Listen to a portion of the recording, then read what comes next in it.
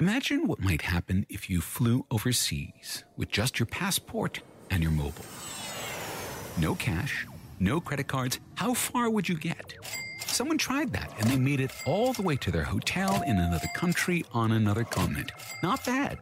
And it's a sign that we're in the midst of a big transition from cash to cashless, from cards to smartphones, from banks to neobanks. It's going to change the way we spend, save, and invest for ourselves, for our businesses, making banking great again here in Australia and everywhere around the world.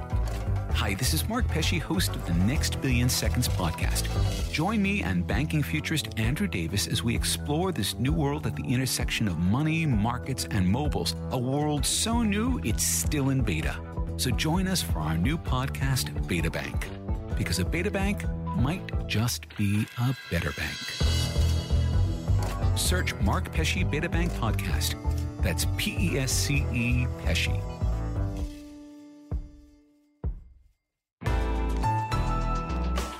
Listener.